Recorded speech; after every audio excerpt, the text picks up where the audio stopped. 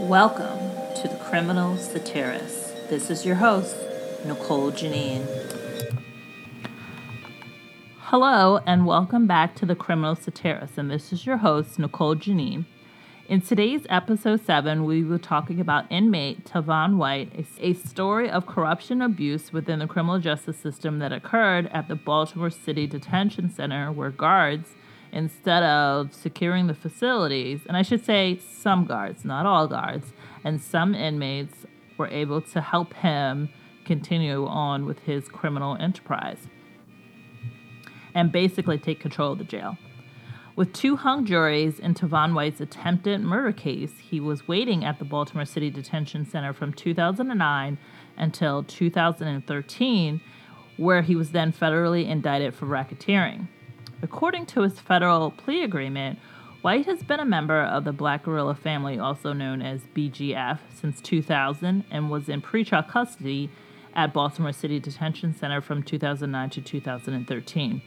While in custody, he became the lieutenant commander of the BGF and then the commander in 2011.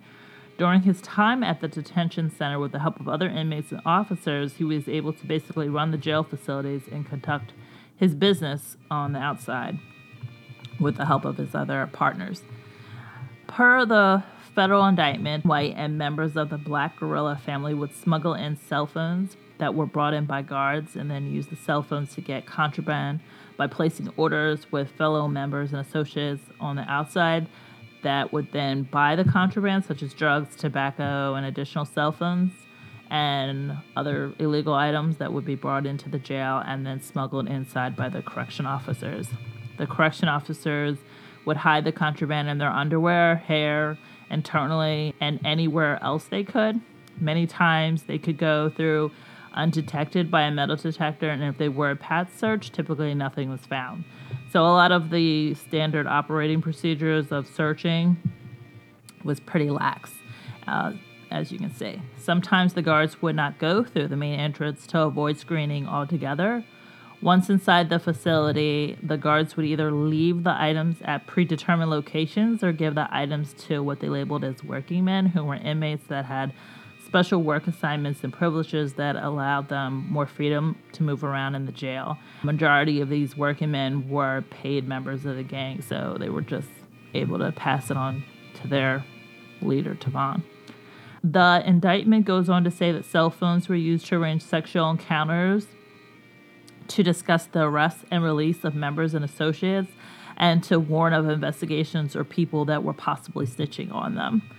Approximately in 2011, Tavon White began having relationships with Jennifer Owens, who fathered 2 of his children. He gave her a diamond ring and allowed her to drive a black and white Mercedes-Benz. And then sometime around in 2012, he began a relationship with Katira Stevenson, who also had his child, and he allowed her to drive his white Mercedes. Also in 2012, he got into a relationship with correctional officer Shania Brooks, who had his child, and she was gifted an Acura, allegedly. And his last documented relationship, according to the federal indictment that resulted in a pregnancy, is with Tiffany Linder, also occurring around the same time frame.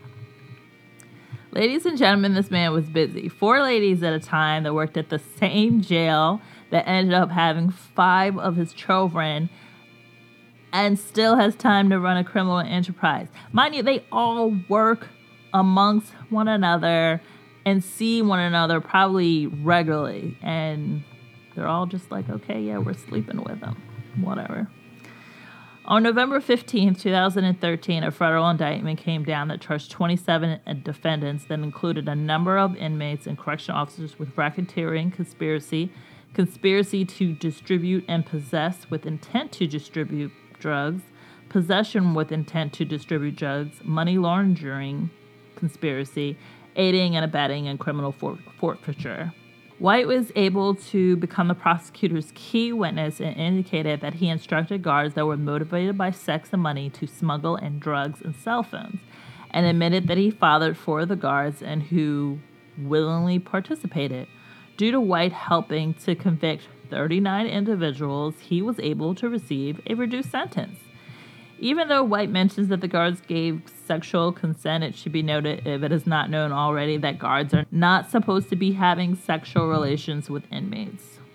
Besides a security issue, it's actually illegal and considered rape. In September 2003, Congress passed the Prison Rape Elimination Act, known as PREA, which promoted a zero-tolerance policy for inmate rape. PREA applies to all correctional facilities, including prisons, jails, juvenile facilities, and according to the Bureau of Justice Statistics. Federal law criminalizes any sexual relationship between officials and inmates because inmates cannot legally give consent. It should be noted that none of the women were charged with rape, though. For his role in August of 2013, after pleading guilty, Tavon Bulldog White was sentenced to 12 years in federal prison and 3 years supervised release for his role in the detention center's corruption and racketeering case. His sentence was reduced from the initial 20-year maximum sentence due to him being a key witness for the prosecution. Does anyone else see the irony in all this? This man orchestrated a whole criminal enterprise from inside the jail with the help of officers, inmates, and outside members, and was able to become the key witness and turn on the same people that helped him commit the crimes, to include his baby mothers. Honestly, it sounds like a good movie. In connection with the federal guilty plea, White also pleaded guilty to the initial state charges for attempted murder that he was waiting to be retried on, for which he received a sentence of 20 years in prison. Both of these state and federal sentences would run concurrent or together, plus he would most likely get credit for some of the time he already spent waiting in jail previously. Prior to the federal arrests, White was reported to have made approximately $15,000 to $16,000 a month. He was able to buy a BMW and a Mercedes-Benz while he was an inmate, which he allegedly allowed some of his baby mothers to drive. He's so kind. 40 of the 44 defendants charged in the racketeering conspiracy have been convicted, including 24 correctional officers. 35 defendants pleaded guilty, 8 defendants went to trial, and 1 defendant died.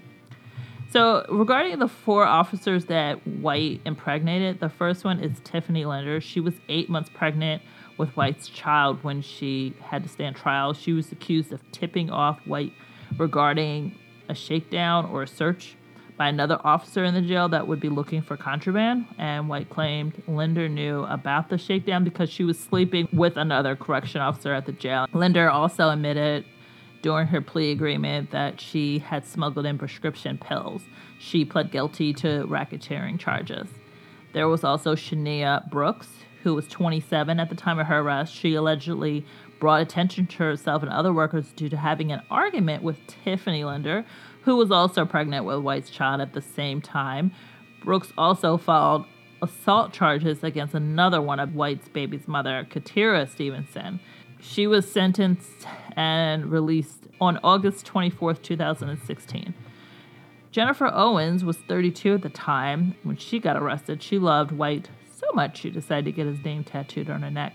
Can you imagine you go to work and you literally have the inmate's name tattooed on your neck?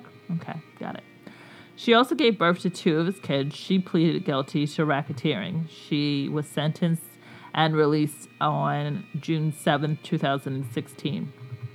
Katira Stevenson was 26 at the time of the arrest, reportedly fell in love with White after he would give her money and allow her to drive a Mercedes-Benz. She got pregnant when she was 24 and helped him bring contraband inside the detention center. However, she accidentally one day left contraband outside and it froze during a snowy day in Baltimore. Stevenson pled guilty to racketeering and she was sentenced to 3 years supervised release, and she completed her sentence on February 3rd, 2017.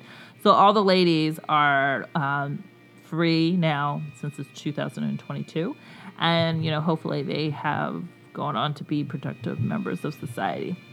Due to an embarrassment that involved many government employees as well as the detention center being cited for health and safety violations due to having deplorable conditions, to include a falling roof and sewage issues, the detention center was shut down in 2015 shortly after the convictions of numerous officers and inmates. It would eventually go on to be demolished starting in 2019. So, there's that.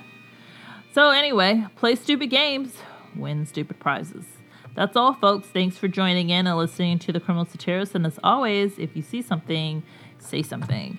Thank you for taking the time to listen to The Criminal Satirist. I would love if you would subscribe to the show and don't forget to tell your friends and family.